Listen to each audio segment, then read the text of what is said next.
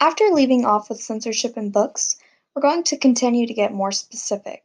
Because, well, my whole unit on censorship began with me picking this specific banned book to analyze The Perks of Being a Wallflower. Welcome back, it's Carson Loudermilk, and I'm going to hopefully address your confusion on why this popular novel is banned.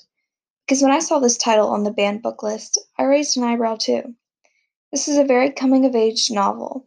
The author takes you through a high school experience and a crucial stage of life from the eyes of a teen battling a series of mental illnesses, along with a traumatic past, named Charlie. Because of Charlie's PTSD, his character is portrayed as awkward and having a sense of innocence.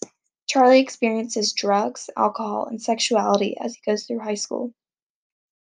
People for banning this book could say it's stereotyping what someone's high school experience should be like, but honestly, the author's purpose isn't to talk about drugs and alcohol.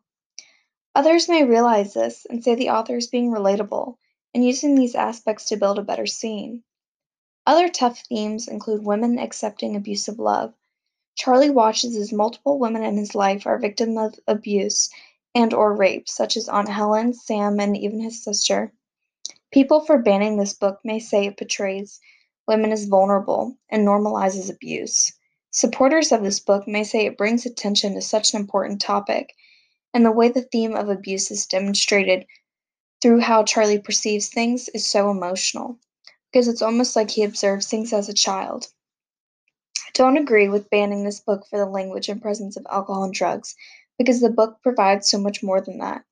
It discusses real ideas and real problems but I don't think should be hidden. I definitely think this book is appropriate for high school students. Do you agree?